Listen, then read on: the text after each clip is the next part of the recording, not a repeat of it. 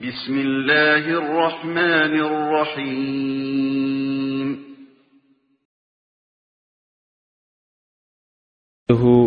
ونستعينه ونستغفره ونؤمن به ونتوكل عليه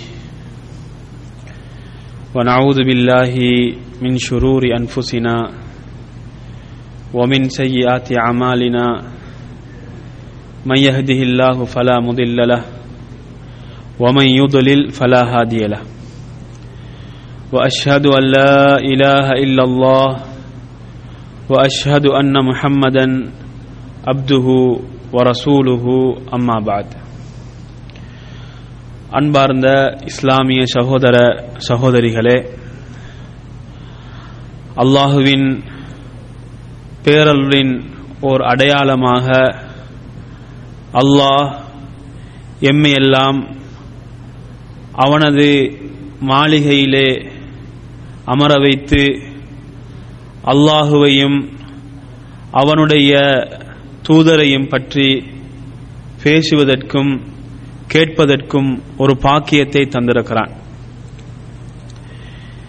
இப்படிப்பட்ட முக்கியமான இந்த நிகழ்வினூடாக நாம் பார்க்கவிருக்கின்ற தலைப்பு அலட்சியமாக விடப்பட்ட சுன்னாக்கள், நபிகளாரின் வழிமுறைகள். இந்த தலைப்புக்குரிய அவசியம் என்னவென்றால், நாம் நன்மைகளை கொள்ளையடிக்கின்ற மாதத்தை முன்னோக்கி இருக்கிறோம். ரமலானுடைய மாதம் இன்னும் சில தினங்களிலே நம்மை வந்தடையப் போகின்றது. இந்த ரமலானுடைய மாதம் முழுமையாக பயன் பெற்றவர்களாக நாங்கள் மாற வேண்டும் என்ற ஒரு நோக்கம். அதே போன்று பொதுவாக மனிதர்களுடைய உள்ளங்கள் எவ்வாறு பழக்கப்பட்டிருக்கின்றதென்றால், ஒருவருக்கு விதிக்கப்பட்ட ஒரு வேலையை அல்லது ஒரு செயலை செய்தால் அவருடைய கடமை முடிந்துவிடும், கடமைக்குரிய பலனை பெற்றுவிடுவார்.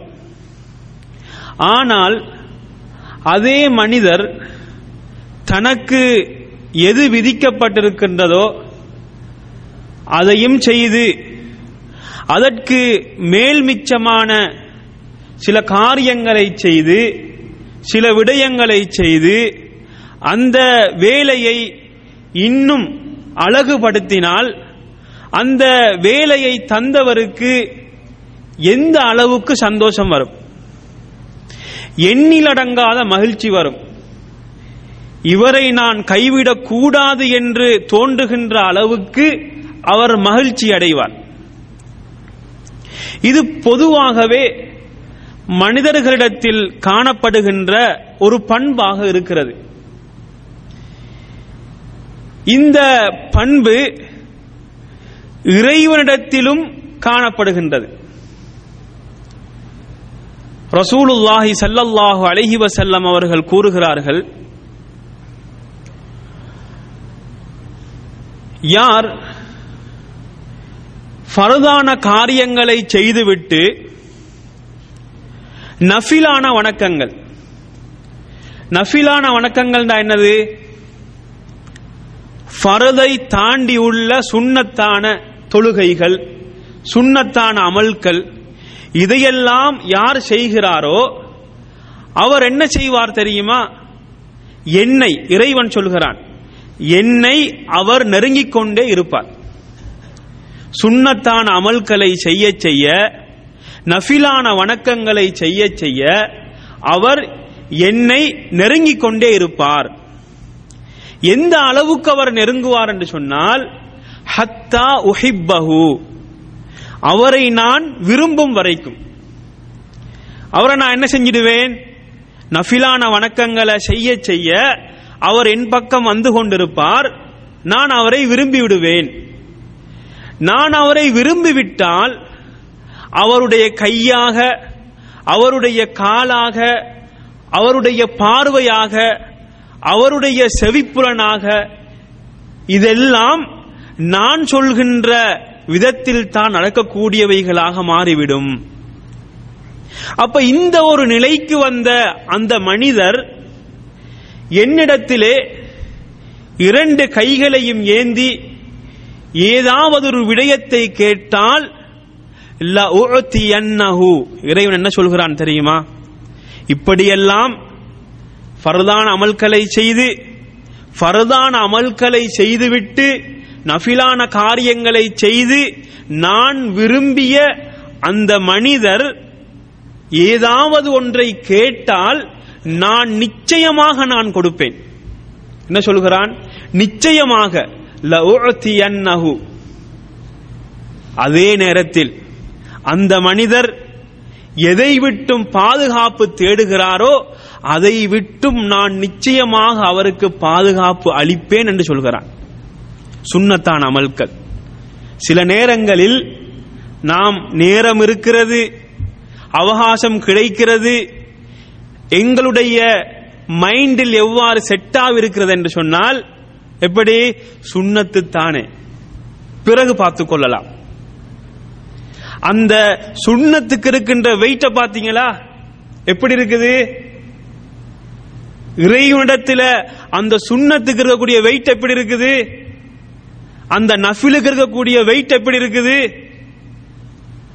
அதே போல இறைவன் குர்ஆனிலே சொல்கிறான், வமன் ததவ்வா கைரன் ஃபஇன்னல்லாஹ ஷாக்கிருன் அலீம். யார் நஃபிலான வணக்கங்களை செய்கிறாரோ அவருக்கு அல்லாஹ் நன்றி செலுத்துவான், நன்றி உள்ளவனாக இருக்கிறான். நான் விதித்தவைகளை செய்துவிட்டு அதற்கு மேல் மிச்சமாக இவன் நஃபிலான காரியங்களை செய்கிறானே என்பதற்காக வேண்டி அல்லாஹ் அவனுக்கு நன்றி உள்ளவனாக இருக்கிறான் என்று இறைவன் கூறுகிறான். அதே போன்று இன்னும் ஒரு செய்தியை பார்க்கலாம். ரசூலுல்லாஹி ஸல்லல்லாஹு அலைஹி வஸல்லம் அவர்கள் கூறுகிறார்கள், அவ்வலு மா யுஹாஸபு பிஹில் அப்து யௌமல் கியாமத்தி அஸ்ஸலா. கியாமத் நாளில் ஒரு அடியான் முதலாக விசாரிக்கப்படுவது தொழுகைதான். தொழுகையை தான் இறைவன் கேட்பான். அப்ப அந்த தொழுகையை விசாரித்துக் கொண்டிருக்கிற நேரத்தில் அந்த தொழுகையில் ஏதோ ஒரு குளறுபடி இருந்துவிடும், ஒரு குழப்பம் இருந்துவிடும், குறைவு இருந்துவிடும், குறையுள்ள தொழுகையாக ஆகிவிடும். இப்பொழுது இறைவன் அந்த தொழுகையை பார்த்துவிட்டு அந்த மலக்குமார்களிடத்திலே சொல்வான், எனது அடியான் ஏதாவது சுன்னத்தான தொழுகைகள் தொழுதிருக்கிறாரா? கொஞ்சம் பாருங்க, அவருடைய ஏட்ட பாருங்க, அந்த ஏட்டில ஏதாவது பதியப்பட்டிருக்கிறதா? அந்த நேரத்தில் இந்த அடியானுடைய எண்ணம் எப்படி இருக்கும்? நான் தொழுதிருக்க கூடாதா? எப்படி எண்ணுவான்? நான் தொழுதிருக்க கூடாதா? நேரம் கிடைத்ததே, அலட்சியமாக விட்டு சென்று விட்டேனே. அந்த நேரத்தில் அங்கே அவன் பரிசோதிக்கப்படுகின்ற நேரத்தில், ஃபர்லான தொழுகையில் குறை காணப்படுகின்ற நேரத்திலே அவனுடைய எண்ணம், அவன் எந்த அளவுக்கு பதட்டம் உள்ளவனாக இருப்பான். சோதிக்கப்படுகிறது, பட்டோலை பார்க்கப்படுகிறது. அங்கே சுன்னத்தான தொழுகைகள் இருந்தால் இறைவன் என்ன தெரியுமா சொல்வான்? இந்த தொழுகையை கொண்டு அதை நிரப்பி விடுங்கள், இந்த தொழுகையை கொண்டு அதை நீங்கள் நிரப்பி விடுங்கள் என்று சொல்லிவிடுவான். இப்படிப்பட்ட பல சுன்னாக்களை நாங்கள் அலட்சியமாக விட்டுக் கொண்டிருக்கிறோம். நேரம் இருக்கிறது, அவகாசம் கிடைத்தது, ஆனால் செய்வதற்கு உள்ளம் முன்வரவில்லை, நாம் முன்வரவில்லை. எங்களுடைய உள்ளத்தில் அதற்கு நாங்கள் ஒரு பெரியதொரு இடத்தை கொடுக்கவில்லை. அதுதான் காரணம். எந்த இடத்தில் சுன்னா சரியான முறையில் பின்பற்றப்படவில்லையோ அந்த இடங்களில் பித்அத்தை பார்க்கலாம். பித்அத் என்பது ஏன் வருகிறது தெரியுமா? இஸ்லாத்தில் நூதனம் நூதனம் என்று பேசுகிறோமே, அந்த நூதனம் எல்லாம் ஏன் உருவாகிறது தெரியுமா? எப்பொழுது சுன்னா சரியான முறையில் பின்பற்றப்படவில்லையோ அந்த நேரத்தில் பித்அத் அங்கே தலை தூக்கி விடுகிறது. இப்படி பல சுன்னாக்களை நாங்கள் அலட்சியமாக விட்டு வருகிறோம். அப்படிப்பட்ட சில சுன்னாக்களை நாங்கள் இங்கே பார்க்க போகிறோம். ஒவ்வொரு சுன்னாவையும் பார்க்கிற நேரத்திலே எங்களுக்கு ஒரு சிறியோரு சுய பரிசோதனை, இதை நான் செய்கிறேனா, இந்த சுன்னா என்னுடைய வாழ்க்கையில் இருக்கிறதா, இந்த வழிமுறையும் நானும் எந்த அளவுக்கு தூரத்தில் இருக்கிறோம் என்ற ஒரு சுய பரிசோதனையுடன் நாங்கள் சில சுன்னாக்களை நாங்கள் இங்கே பார்க்கலாம். அதிலே முதலாவது, உறங்குகிற நேரத்திலே வுது செய்துவிட்டு தூங்குவது. உறங்குகிற நேரத்தில் வுது செய்துவிட்டு உறங்குவது. அப்ப இந்த சுன்னா எத்தனை பேருடைய வாழ்க்கையில் இருக்கிறது? ரசூலுல்லாஹி ஸல்லல்லாஹு அலைஹி வஸல்லம் அவர்கள் கூறுகிறார்கள், இது யாருக்கு சொன்னார்கள்? அல் பரா இப்னு ஆசிப் ரலியல்லாஹு அன்ஹு அவர்களுக்கு சொல்கிறார்கள், நீங்கள் உறங்குவதற்காக வேண்டி சென்று விட்டால் தொழுகைக்காக நீங்கள் எவ்வாறு வுது செய்வீர்களோ அதே போன்று நீங்கள் வுது செய்து கொள்ளுங்கள், பின்பு வலது பக்கமாக சாய்ந்து உறங்கிக் கொள்ளுங்கள் என்று சொல்கிறார்கள். இது ஒரு உபதேசமாக பரா இப்னு ஆசிப் ரலியல்லாஹு அன்ஹு அவர்களுக்கு சொல்லப்பட்ட ஒரு சுன்னா. அதே நேரத்தில் இன்னும் ஒரு செய்தியிலே நாங்கள் பார்க்கலாம். இது அபூ ஹுரைரா ரலியல்லாஹு அன்ஹு அவர்கள் அறிவிக்கிறார்கள். இந்த செய்தியை ஷேக் அல்பானி அவர்கள் அவர்களுடைய சில்சிலா அஸ்ஸஹீஹாவிலே கொண்டு வருகிறார்கள். அந்த செய்தி, யார் ஒருவர் இரவையில் வுது செய்துவிட்டு உறங்குகிறாரோ அவருடைய முடியிலே ஒரு மலக்கும் சேர்ந்து உறங்குகிறார், அவருடன் தரித்திருக்கிறார். இவர் உறங்குகிற நேரத்திலே ஆழ்ந்த உறக்கம், உறங்கிக் கொண்டிருக்கின்ற நேரத்தில் இவர் நடுநிசியில் இவர் எழும்புகிறார். இவர் என்ன செய்ய வேண்டும்? முதலாவது வுது செய்ய வேண்டும். வுது செய்துவிட்டு சுத்தமான நிலையில் இவர் உறங்கிக் கொண்டிருக்கிறார். உறங்கிக் கொண்டிருக்கின்ற அந்த வேளையிலே இவர் நடுநிசியிலே இவர் எழும்புகிறார். எழும்புகிற நேரத்தில்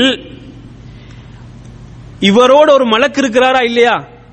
அந்த மலக்கு என்ன செய்கிறார் என்று கேட்டால், அல்லாஹும்ம ஃபிர்லி அப்திக, இவருடைய பேரை சொல்லி, யா அல்லாஹ், உன்னுடைய இந்த அடியானுடைய பாவங்களை மன்னித்து விடு.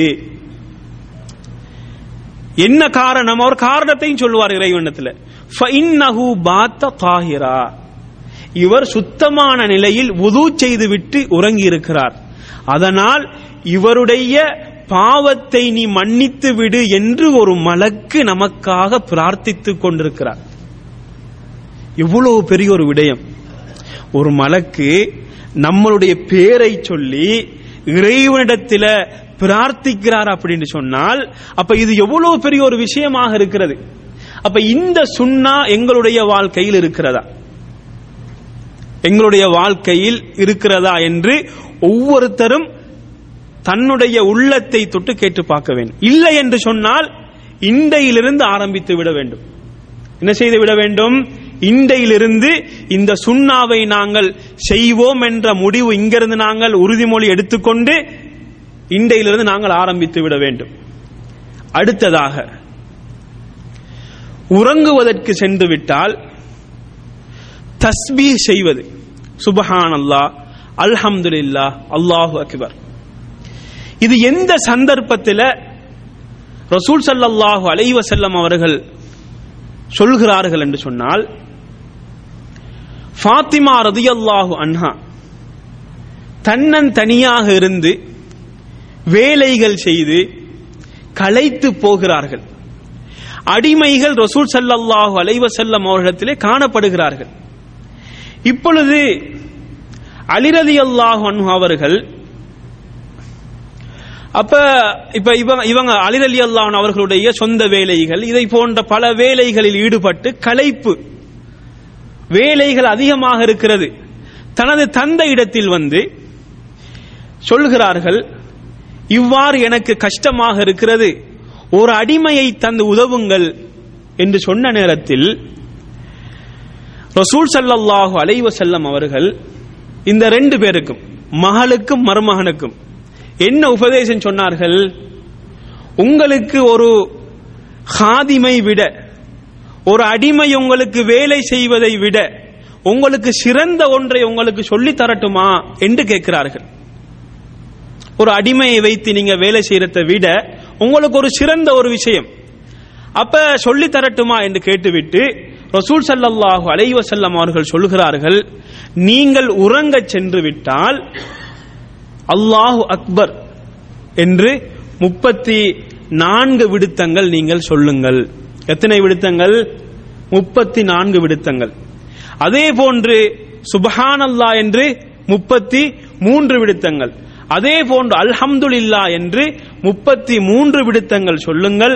இவ்வாறு நீங்கள் சொல்லிவிட்டு நீங்கள் உறங்கினால் உங்களுக்கு ஒரு வேலையாளியை விட இது சிறந்ததாக இருக்கிறது என்பதை ரசூல் ஸல்லல்லாஹு அலைஹி வஸல்லம் அவர்கள் இந்த 2 பேருக்கும் ஒரு உபதேசமாக சொல்லிக் கொடுக்கிறார்கள்.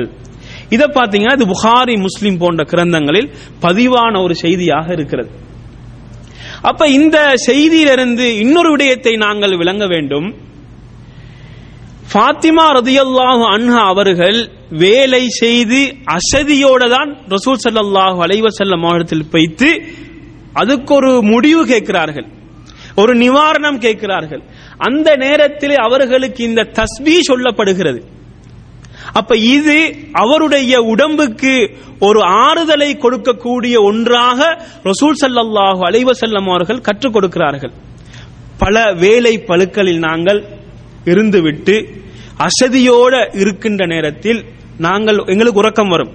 அந்த நேரத்திலே அந்த எங்களுக்கு காணப்படுகின்ற அந்த அசதி நீங்கி நாங்கள் ஒரு ஃப்ரெஷ்ஷாக காலையில் எழுந்திருப்பதற்கு இந்த தஸ்பீகள் உதவும் என்கிறதை ரசூல் ஸல்லல்லாஹு அலைஹி வஸல்லம் அவர்கள் சொல்லிக் கொடுக்கிறார்கள். இந்த சுன்னா ஏன் அலட்சியமாக விடப்படுகிறது என்று பார்த்தால், எமது சமூகம் மொபைல்களுக்கு அடிமையான ஒரு சமூகமாக இருக்கிறது இல்லையா? மொபைல்களுக்கு அடிமையான சமூகம். எந்த அளவுக்கு என்று சொன்னால், தொழுது சலாம் கொடுத்த உடனே மொபைலை தான் எடுத்து பார்க்கிறது. என்னது, யாராவது ஒரு மெசேஜ் போட்டிருப்பா, வாட்ஸ்அப்ல ஏதாவது வந்திருக்குமோ, இல்லாட்டி ஃபேஸ்புக்ல ஏதாவது வந்திருக்குமோ. அப்ப இந்த அளவுக்கு மொபைல் ஒரு முக்கியமான ஒன்றாக எமக்கு மாறிவிட்டது. அப்ப அந்த உறங்குகிற நேரத்தில் கூட அந்த மொபைல் தான் கையில் இருக்கிறது. இவர் அந்த மொபைலோடே உறங்குகிறார். அப்ப உறங்குவதற்காக வேண்டி தலையை வைக்கிற நேரத்திலே, சாய்கிற நேரத்திலே அந்த மொபைலை பார்த்து கொண்டே அவர் சாய்கிறார். அப்ப இந்த சுன்னாக்கள் என்ன செய்யப்படுகிறது? அந்த இடத்தில் புறக்கணிக்கப்படுகிறது, அலட்சியமாக விடப்படுகிறது. அந்த மொபைலில் இருந்து கொண்டே அப்படியே அவர் உறங்கி விடுகிறார். அப்ப இந்த சுன்னாக்கள் என்ன செய்யப்படுவதில்லை? பின்பற்றப்படுவதில்லை. அப்ப இது ஒரு முக்கியமான ஒரு காரணமாக இருந்து கொண்டிருக்கிறது. அதே நேரத்தில் தூங்குகின்ற நேரத்தில் இவர் ஆழ்ந்த உறக்கத்தில் இருக்கிறார். இரவு நேரங்களில் ஆழ்ந்த உறக்கத்தில் இருக்கக்கூடிய இவர் சில வேளைகளிலே நடுநிசியில் எழும்புவார். ஏதோ ஒன்று நடந்து என்ன செஞ்சிடுவாரு, திடீர்னு எழும்பிடுவார், அல்லது ஒரு கனவு சரி கண்டுட்டு எழும்பிடுவார். இப்படி சில நேரங்களில் இப்படி நடக்கும். இப்படி நடந்தால் இதற்கு கூட ஒரு நபி வழி இருக்கிறது. இந்த நபி வழி எம்முடைய வாழ்க்கையில் இருக்கிறதா என்று பார்ப்போம். உபாத் இப்னு சாமித் ரலியல்லாஹு அன்ஹு அவர்கள் கூறுகிறார்கள், ரசூல் ஸல்லல்லாஹு அலைஹி வஸல்லம் அவர்கள் சொன்னதாக, யார் ஒருவர் இரவில் நடுநிசியில் உறங்கிக் கொண்டிருக்கிற நேரத்தில் திடீரென எழும்புகிறார், எழும்பினால் இவர் எதை ஓத வேண்டும்? லா இலாஹ இல்லல்லாஹு வஹ்தஹு லா ஷரீக லஹு லஹுல் முல்கு வலஹுல் ஹம்த். லா இலாஹ இல்லல்லாஹு வஹ்தஹு லா ஷரீக லஹு லஹுல் முல்கு வலஹுல் ஹம்து வஹுவ அலா குல்லி ஷைஇன் கதீர் அல்ஹம்துலில்லாஹ் வசுப்ஹானல்லாஹ் வல்லாஹு அக்பர் வலா ஹவுல வலா குவத்த இல்லா பில்லா. இந்த துஆவை இவர் ஓதுறார். இவர் ஓதுனா என்ன நடக்கும்? இப்ப இவர் ஓதிட்டு அதுக்கு பிறகு என்ன செய்யறாரு? அல்லாஹும்ம ஃபிர்லி என்று சொல்லிட்டாரு. நடுநிசையில எழும்புறாரு. எழும்பிட்டு என்ன செய்யறாரு? இந்த துஆவை ஓதிட்டு அல்லாஹும்ம ஃபிர்லி என்று சொல்லிட்டார். அல்லது ஏதாவது அவருக்கு தேவையான ஒரு துஆவை கேட்டார். ஏதாவது ஒரு துஆ, உலக காரியங்களோ அல்லது அவருக்கு தேவையான எதுவாக இருந்தாலும் சரி, ஒரு துஆவை கேட்கிறார். கேட்டால் உஸ்துஜீப லஹு, ரசூல் ஸல்லல்லாஹு அலைஹி வஸல்லம் அவர்கள் சொல்கிறார்கள், அவர் கேட்கின்ற பிரார்த்தனை அங்கீகரிக்கப்படும். சுப்ஹானல்லாஹ். என்ன செய்யப்படும்? அவர் கேட்கின்ற பிரார்த்தனை அங்கீகரிக்கப்படும். இப்ப இவர் எழும்பிட்டோமே நடுநிசையில, ஒரு 3 மணிக்கெல்லாம், ஒரு 2 மணிக்கெல்லாம் எழும்பிட்டாரு. எழும்பினவர் என்ன செய்யறாரு? சரி எழும்பிட்டோம், அல்லாஹ் நமக்கு என்ன செஞ்சிருக்கிறான்? ஒரு முழிப்பை தந்திருக்கிறான். அப்ப நாம் என்ன செய்வோம்? உது எடுத்துட்டு தொழுவோம் அப்படின்னு சொல்லி இவர் தொழுதார் என்று சொன்னால் அந்த தொழுகையை அல்லாஹ் ஏற்றுக்கொள்கிறான். அந்த தொழுகையை அல்லாஹ் ஏற்றுக்கொள்கிறான் என்ற செய்தி இது புகாரியிலே பதிவாக இருக்கக்கூடிய ஒரு செய்தியாக இருக்கிறது. சுப்ஹானல்லாஹ், இவ்வளவு பெரிய நன்மை. அப்ப இப்படியான நன்மைகள், இப்படியான சுன்னாக்கள் எமது வாழ்க்கையில் இருக்கின்றதா? அப்ப நாங்க என்ன செய்வோம்? எம்மில் பலர் என்ன செய்வாங்க தெரியுமா? ஒரு நடுநிசையில் எழும்பிட்டா டக்கு டைமை பார்க்கறது. டைமை பார்த்துட்டு என்ன செய்யறது? இவர் எலும்பக்கொள்ள இவருக்கு என்ன மனநிலையோடு எழும்புவாருண்டா, வேலைக்கு போறதுக்கு டைம் ஆயிட்டோன்னு எழும்புவாரு. எழும்பிட்டு நேரத்தை பார்த்தா 2 மணி ஆகும். அல்ஹம்துலில்லாஹ், என்ன இது? அல்ஹம்துலில்லாஹ், டைம் இருக்குது, நல்ல நேரம் இருக்குது, இழுத்து போத்திட்டு படுத்துடுறது. அப்ப இந்த நேரத்துல இந்த துஆவை நாங்க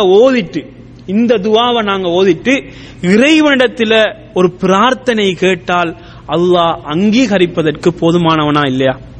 அங்கீகரிப்பதற்கு காத்து கொண்டிருக்கிறானா இல்லையா? ஆனா நாங்க தயார் இல்லை.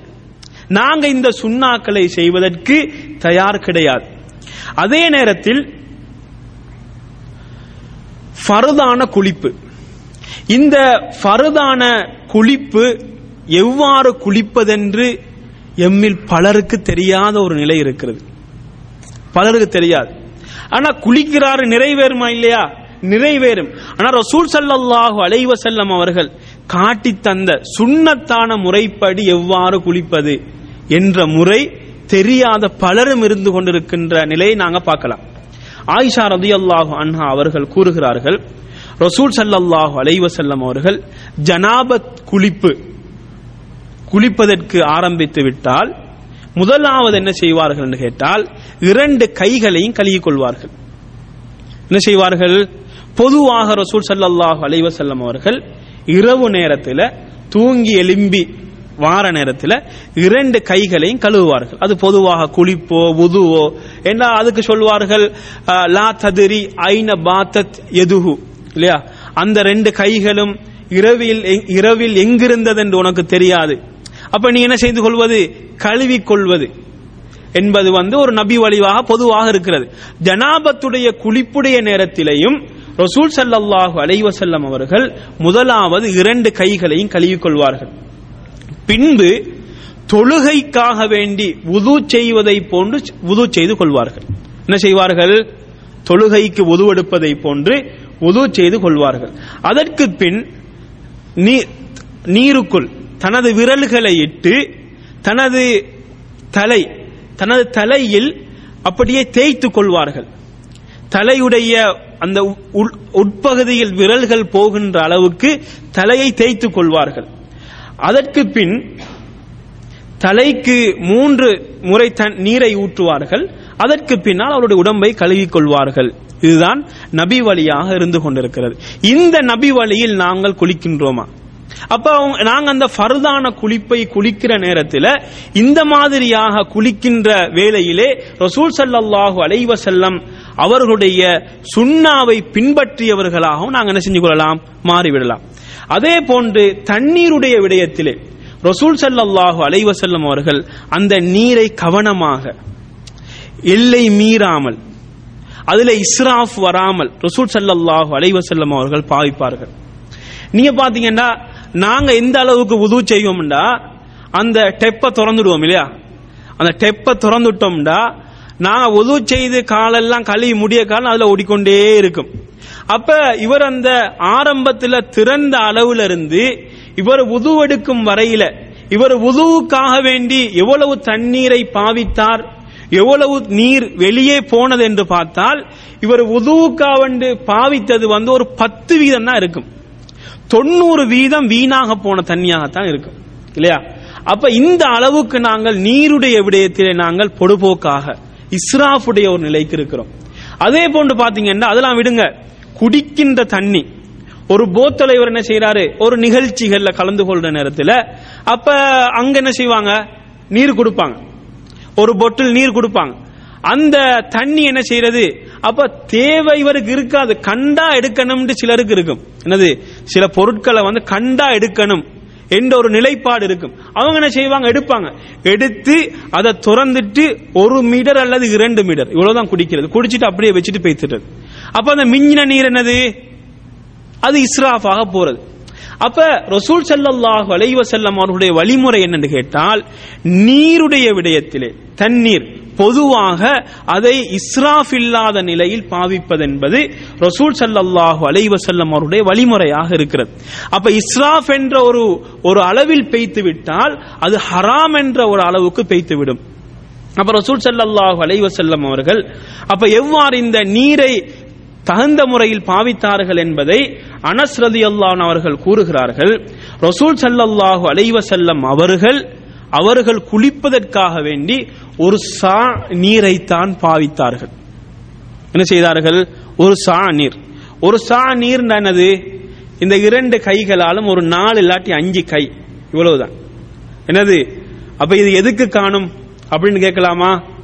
ரசூல் ஸல்லல்லாஹு அலைஹி வஸல்லம் அவர்கள் குளித்தார்கள், ஆனால் குளிக்கலாம், மனம் இருந்தால் இடம் இருக்கிறது, குளிக்கலாம். அதே நேரத்தில் ரசூல் ஸல்லல்லாஹு அலைஹி வஸல்லம் அவர்கள் ஒரு முத்து இந்த அளவுக்கு நீரால் ரசூல் ஸல்லல்லாஹு அலைஹி வஸல்லம் அவர்கள் உது செய்தார்கள். உது செய்யலாமா இல்லையா? அழகான முறையில் செய்யலாம். உது என்ன செய்யலாம், அழகான முறையில் அந்த அளவுக்கு தண்ணியால் செய்யலாம். அப்ப இது எதை எடுத்து காட்டுகிறது என்று சொன்னால், தண்ணியில் என்ன செய்யக்கூடாது, வீண் விரயம் செய்துவிடக் கூடாது. அப்ப தண்ணியுடைய விடயத்திலே ரசூல் ஸல்லல்லாஹு அலைஹி வஸல்லம் அவர்களுடைய சுன்னாவை பின்பற்ற வேண்டும் என்பது ரசூல் ஸல்லல்லாஹு அலைஹி வஸல்லம் அவர்கள் எமக்கு வலியுறுத்திய ஒரு பகுதியாக இருக்கிறது.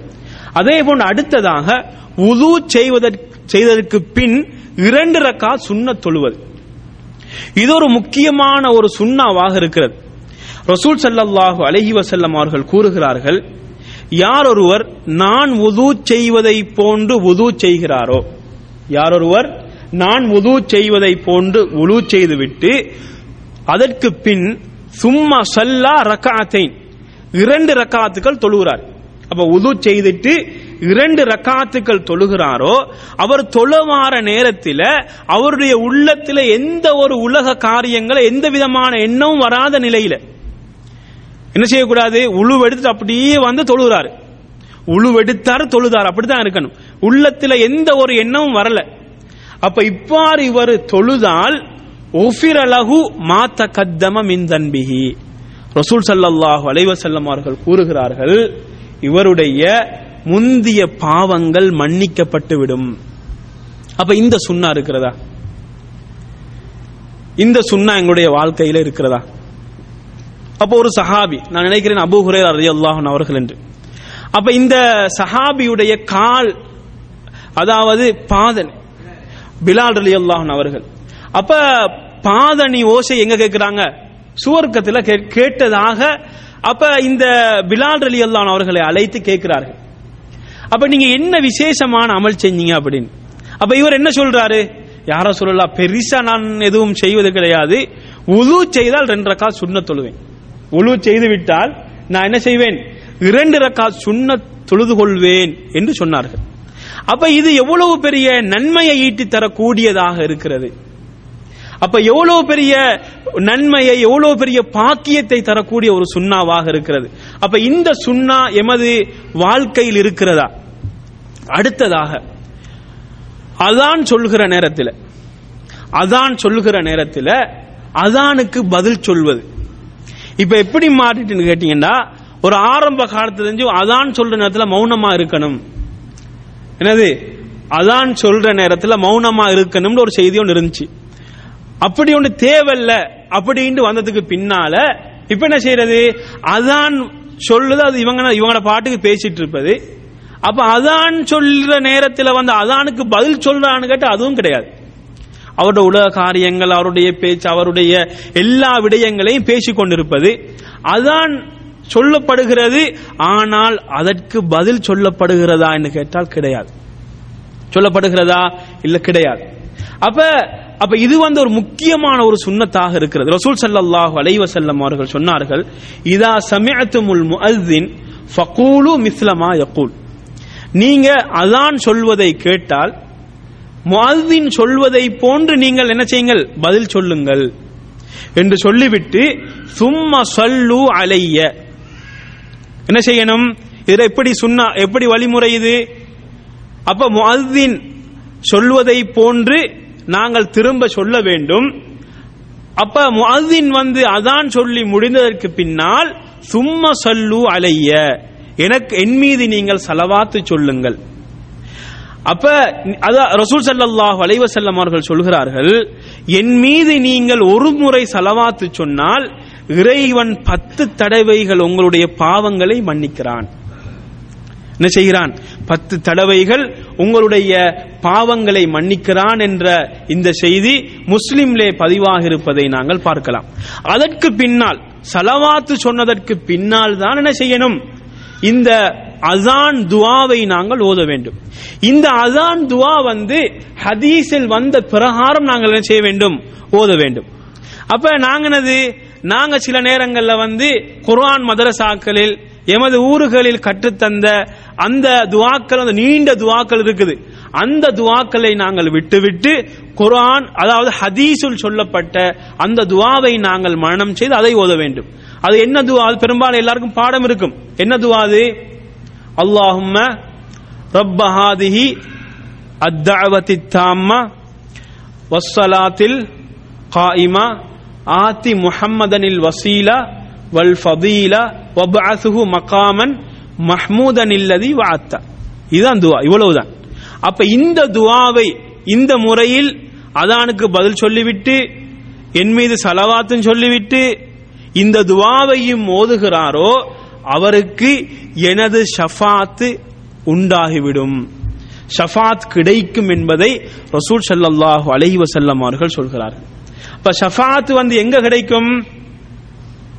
கியாமத் நாளை ரசூல் ஸல்லல்லாஹு அலைஹி வஸல்லம் அவர்களுடைய சிபாரிசுக்கு சொந்தக்காரராக நாங்கள் மாற வேண்டும் என்றால் இந்த சுன்னாவை நாங்கள் பின்பற்ற வேண்டும்.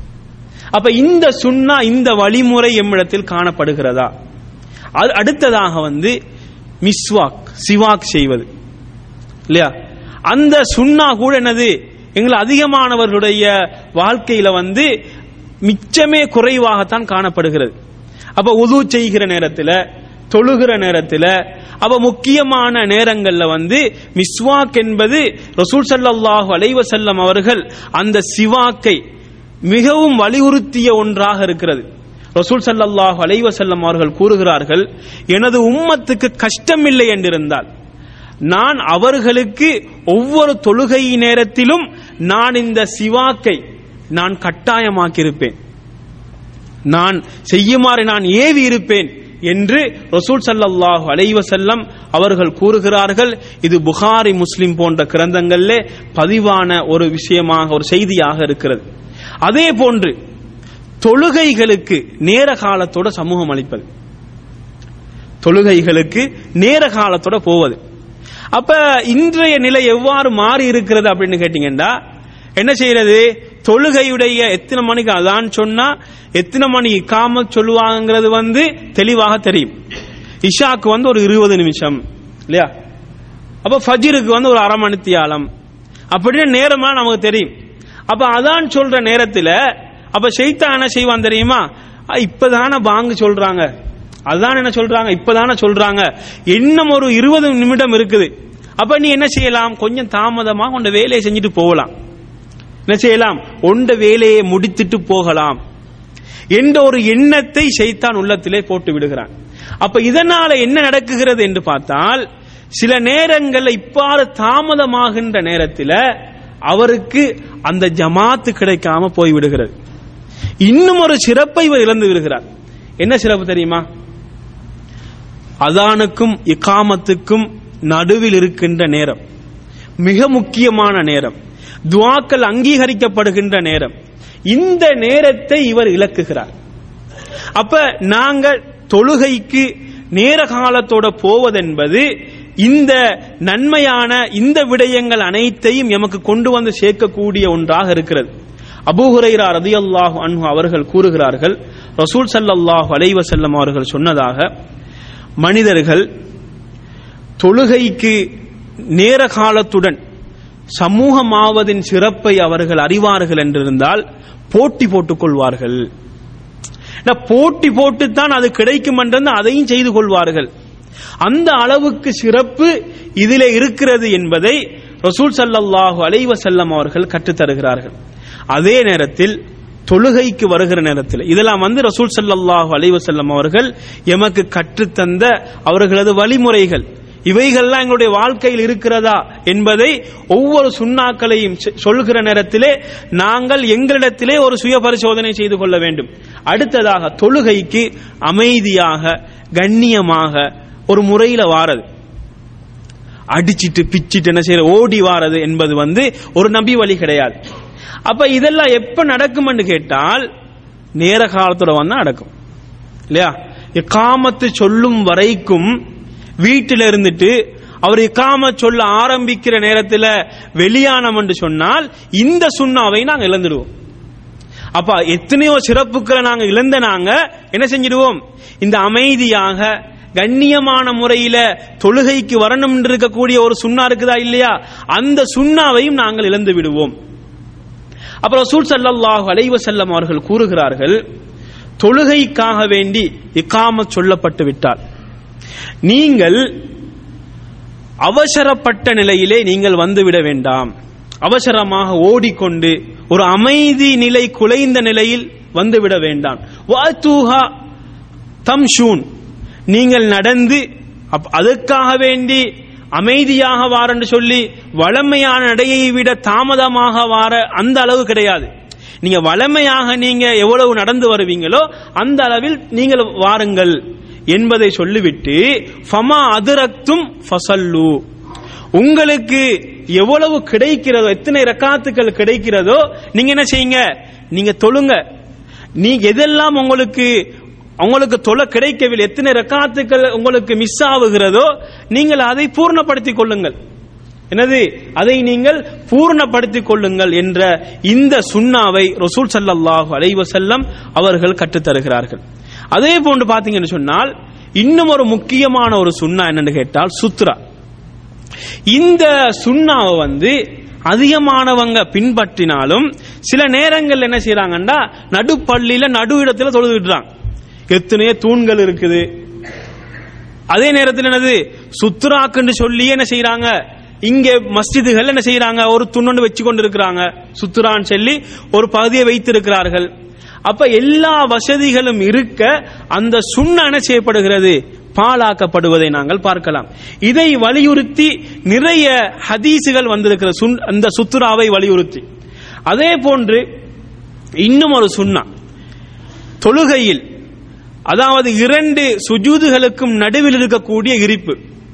இந்த இருப்பை பொறுத்த மட்டும் நாங்க பரிச்சயமான ஒரு இருப்பு என்னது, இஃப்திராஸ்னு சொல்லுவோம் இல்லையா, அந்த முதலாவது தஷஹூதில் இருக்கக்கூடிய இருப்பு. அந்த இருப்புல தான் நாங்க வளமையாக நாங்க செஞ்சு வரோம். ஆனா இன்னும் ஒரு சுன்னா இருக்கிறது. இப்னு அப்பாஸ் ரலியல்லாஹு அன்ஹு அவர்கள் சொல்லுகிறார்கள், அல் இக்ஆ அலல் கதமை, 2 கால்களையும் குத்தி அந்த குதிகாலில் உட்காருவது, இதுவும் சுன்னாவாக இருக்கிறது. இது இப்னு அப்பாஸ் ரலியல்லாஹு அன்ஹு அவர்கள் இதை சொல்லிவிட்டு சொல்லுகிறார்கள், பல்ஹிய சுன்னத்து நபியிக், என்னது இது ரசூல் ஸல்லல்லாஹு அலைஹி வஸல்லம் அவர்களுடைய சுன்னா என்பதை தெளிவாக விளக்குகிறார்கள். அப்ப சஹாபாக்கள் வந்து ஒரு செய்தியை சொல்லிவிட்டு இது சுன்னா, இது ரசூல் ஸல்லல்லாஹு அலைஹி வஸல்லம் அவருடைய வழிமுறை அப்படின்னு சொன்னாங்கன்னா இது என்னது ஹதீஸுடைய தரத்தில் உள்ள ஒரு செய்தியாக இருக்கிறது. அப்ப இந்த செய்தி வந்து முஸ்லிம்லே பதிவாக இருக்கக்கூடிய ஒரு செய்தி. அப்ப விளங்கிச்சா இல்லையா? 2 சுஜூதுக்கும் மத்தியில் இருக்கக்கூடிய இருப்பு, அந்த இருப்பில் 2 கால்களையும் குத்தி அந்த 2 கால்களையும் குத்தி அந்த காலிலே உட்கார்ந்து கொள்வது, 2 கால்களையும் வைத்து அந்த குதிகாலிலே உட்கார்ந்து கொள்ளக்கூடிய ஒரு இருப்பு, இது வந்து சுன்னாவாக இருந்து கொண்டிருக்கிறது. அதே போன்று அடுத்து வரக்கூடிய இந்த சுன்னா இது வந்து அதிகமானவர்களுக்கு தெரியும், ஆனால் உட்கார்வது கிடையாது. தொழுகையில 2வது தஷஹுத், இந்த 2வது தஷஹுதில எவ்வாறு இருக்கணும் அப்படின்னு கேட்டா சொல்லுவாங்க, எல்லாரும் சொல்லுவாங்க, எல்லாருக்கும் தெரியும். ஆனா அவர் அமுல்படுத்துறாரான்னு கேட்டா கிடையாது. நீங்க ஒரு ஜமாத் தொழுகையில நீங்க பாருங்க எத்தனை பேர் தவறுக்குரிய இருப்பு இருக்கிறாங்க. இப்படி பாத்தீங்கன்னா ஒரு 100 பேர் தொழுகிற இடத்துல ஒரு 20 அல்லது 30 பேர் தான் அப்படி இருப்பாங்க. அதிகமானவங்க என்ன செய்வாங்க, சும்மா அந்த இஃப்திராஷ், அதாவது தஷஹுதுல் அவ்வல்ல இருப்பாங்களா இல்லையா, அந்த இருப்பு தான் அதிகமானவங்க இருப்பாங்க. அப்ப ரசூல் ஸல்லல்லாஹு அலைஹி வஸல்லம் அவர்கள் கற்றுத்தந்த தவறுக்குடைய இருப்பு, தவறுக்குடைய இருப்புனா என்னது, கால் 2ஐ மடித்து பூமியிலே அவருடைய பித்தட்டை வைத்து இருக்கக்கூடிய இருப்பு. இஃப்திராஷ் என்னது, கால்களை மடித்து அந்த காலிலே உட்காருவது. இது வந்து எப்படி, அந்த பின்பகுதி வந்து அவருடைய அந்த பூமியிலே படுகின்ற அளவுக்கு இருக்கக்கூடிய இருப்பு. அப்ப இந்த இருப்பு வந்து 2வது தஷஹுதிலே சுன்னா என்று ரசூல் ஸல்லல்லாஹு அலைஹி வஸல்லம் அவர்கள் கற்றுத்தந்த ஒரு சுன்னாவாக இருக்கின்றது. அதே போன்று அடுத்த சுன்னாக்கள் வரிசையிலே வரக்கூடியது ராத்திபத்தான சுன்னாக்கள், ஃபர்தான தொழுகைகளுக்கு பின்னால் தொழக்கூடிய சுன்னத்தான, அதாவது ரவாத்திபுகள் என்று ஹதீஸ்களின் மூலமாக அறியப்பட்ட கற்றுத்தந்த சுன்னாக்களாக இருக்கிறது. அப்ப உம்மு ஹபீபா ரலியல்லாஹு அன்ஹா அவர்கள் கூறுகிறார்கள், ரசூல் ஸல்லல்லாஹு அலைஹி வஸல்லம் அவர்கள் சொல்வதை நான் கேட்டேன், யாராவது ஒரு முஸ்லிம் ஒரு நாளைக்கு 12 ரக்காத்துக்கள் சுன்னத்து தொழுது வருகிறாரோ, எது ஃபர்லை தவிர்த்து 12 ரக்காத்துக்கள் சுன்னா தொழுது வருகிறாரோ, அவருக்கு அல்லாஹ் சுவர்க்கத்தில் ஒரு வீட்டை கட்டுகிறான். என்ன செய்கிறான், சுவர்க்கத்தில் ஒரு வீட்டை கட்டுகிறான் என்பதை ரசூல் ஸல்லல்லாஹு அலைஹி வஸல்லம் அவர்கள் கற்றுத்தருகிறார்கள். அப்ப இது இந்த சுன்னா வந்து நாங்கள் எத்தனை பேர் எங்களுடைய வாழ்க்கையிலே நாங்கள் பின்பற்றி வருகிறோம். ஃபர்தான தொழுகைகளுக்கு பின்னால் வரக்கூடிய சுன்னாக்கள், முன்பின் சுன்னாக்கள் நாங்கள் சொல்லுவோமா இல்லையா, எங்கள் தொழுகைக்கு முன்பின் வரக்கூடிய சுன்னாக்கள் என்று அறிமுகமான இந்த சுன்னாக்கள், இவைகள் மொத்தம் 12 ரக்காத்துக்கள். இந்த 12 ரக்காத்துக்களை எங்களுடைய வாழ்க்கையில் நாங்கள் செய்து வருகிறோமா? அப்ப இவ்வாறு இந்த சுன்னாக்களை தொழுது வந்தால் என்ன நன்மை? அல்லாஹ் சுவர்க்கத்தில் நமக்காக ஒரு வீட்டை கட்டுகிறான். யார் இந்த சுன்னாக்களை பேணி தொழுது வருகிறாரோ அவருக்காக வேண்டி இறைவன் சுவர்க்கத்திலே ஒரு வீட்டை கட்டுகிறான் என்று ரசூல் ஸல்லல்லாஹு அலைஹி வஸல்லம் அவர்கள் சொல்லித் தருகிறார்கள். அப்ப இந்த செய்தி வந்து முஸ்லிம்லே பதிவாக இருப்பதை நாங்கள் பார்க்கலாம். அப்ப இந்த 12 ரக்காத்துக்களும் அந்த லுஹருக்கு முன்னால் 4 ரக்காத்துக்கள், அதே போன்று லுஹருக்கு பின்னால் 2 ரக்காத்துக்கள், அதே போன்று மாரிபுக்கு பின்னால் 2 ரக்காத்துக்கள், அதே போன்று இஷாவுக்கு பின்னால் 2 ரக்காத்துக்கள், ஃபஜ்ருக்கு முன்னால் 2 ரக்காத்துக்கள். அப்ப இப்படி இவ்வாறு 12 ரக்காத்துக்கள். அப்ப இந்த 12 ரக்காத்துக்களையும் ஒருவர் தொடர்ந்து தொழுது வந்தால் இவ்வளவு பெரிய நன்மை இருக்குது.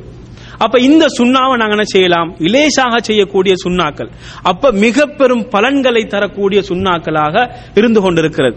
அடுத்ததாக ஸலாத்து துஹா, இந்த துஹா தொழுகை, இந்த துஹா தொழுகையை பேணி தொழக்கூடியவர்கள் எத்தனை பேர் இருக்கிறார்கள் இல்லையா?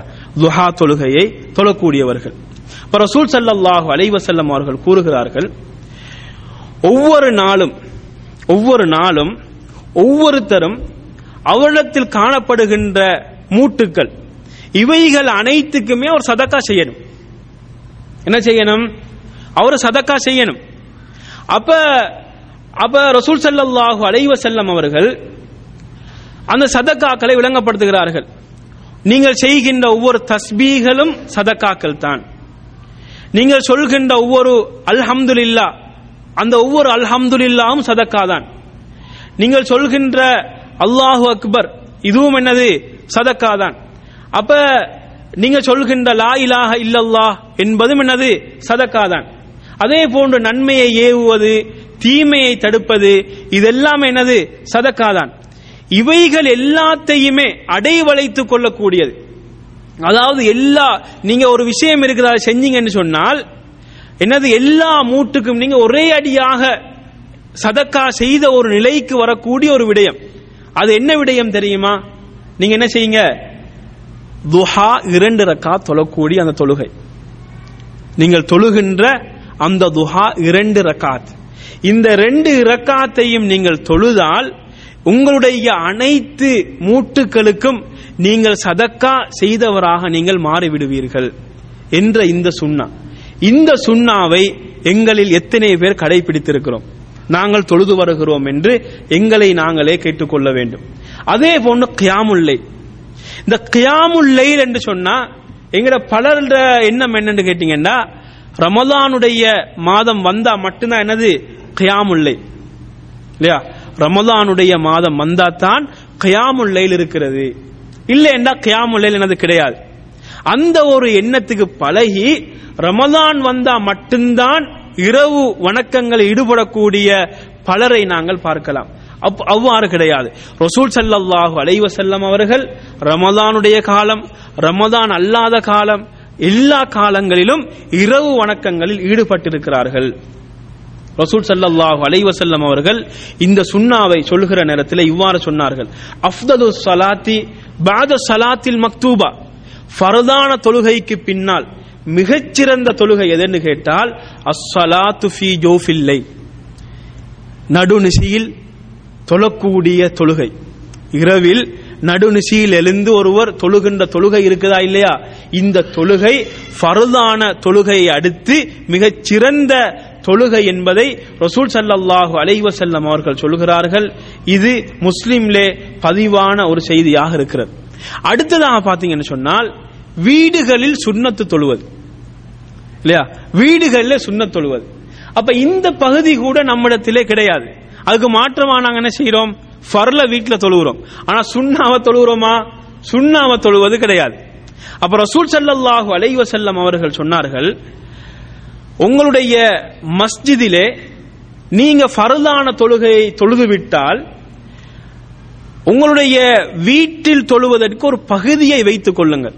அது என்னது? அது சுன்னத்தான தொழுகை. நீங்க வீட்டில் தொழுவதன் மூலமாக அல்லாஹ் பல நலவுகளை வைத்து விடுவான். அபிவிருத்தி ஏற்படுத்தலாம், அல்லது தந்தை தொழுகிறார் என்று பார்த்து பிள்ளைகளும் என்ன செய்யலாம்? தொழலாம், மனைவியும் தொழலாம். அப்ப இவ்வாறு பல நலவுகள் ஏற்படும் என்ற ஒரு பகுதியை ரசூல் ஸல்லல்லாஹு அலைஹி வஸல்லம் அவர்கள் இந்த சுன்னாவின் மூலமாக எமக்கு கற்றுத் தருகிறார்கள். அதே போன்று பாதணிகள் சுத்தமாக இருந்தால் பாதணிகளை அணிந்து கொண்டு தொழுவதும் நபி வழியாக இருக்கிறது. அப்ப இது கூட என்னது?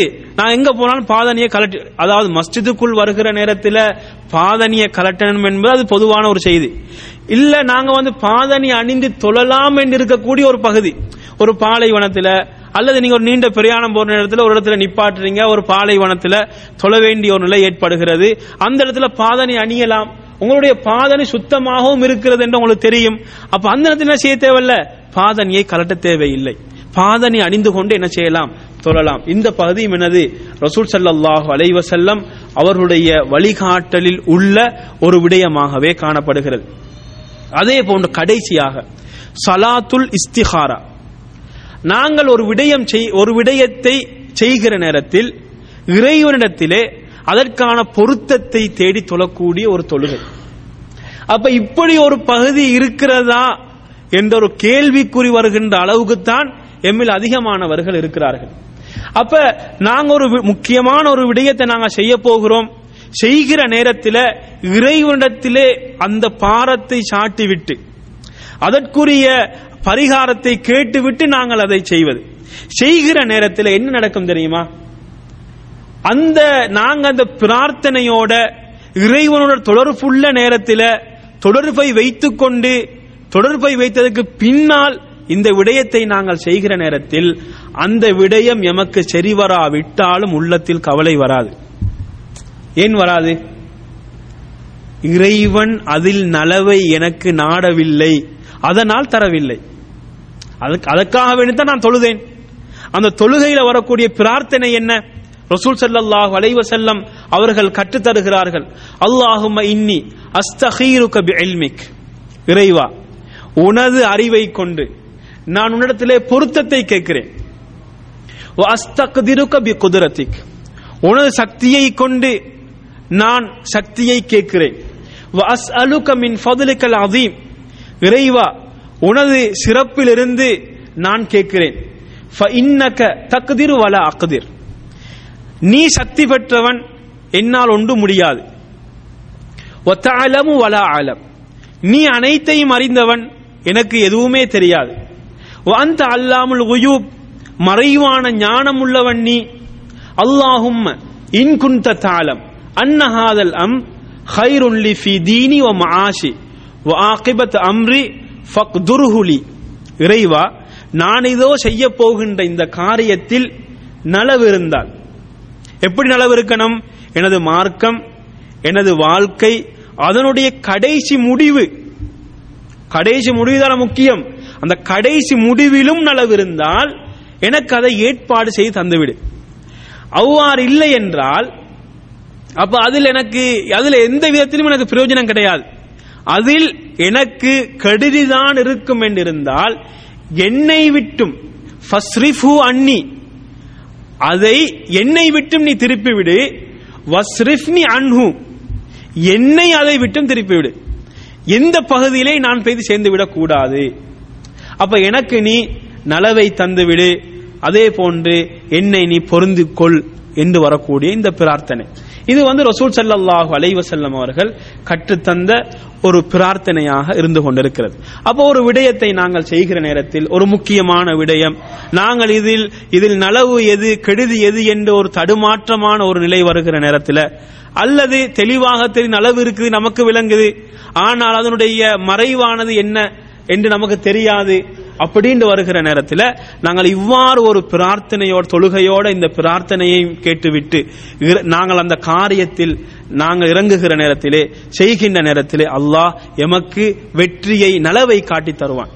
அப்ப இப்படியான சுன்னாக்களை நாங்கள் செய்து, நாங்கள் இறைவன் இந்த சுன்னாக்களை செய்வதன் மூலமாக என்னென்ன பலன்களை வைத்திருக்கிறானோ அந்த பலன்களை பெற்ற நல்லடியார்களாக வாழ்வதற்கு வல்ல அல்லாஹ் எமக்கு அருள் புரிவானாக. வ ஆகிரு தஅவானா அனில் ஹம்துலில்லாஹி ரப்பில் ஆலமீன்.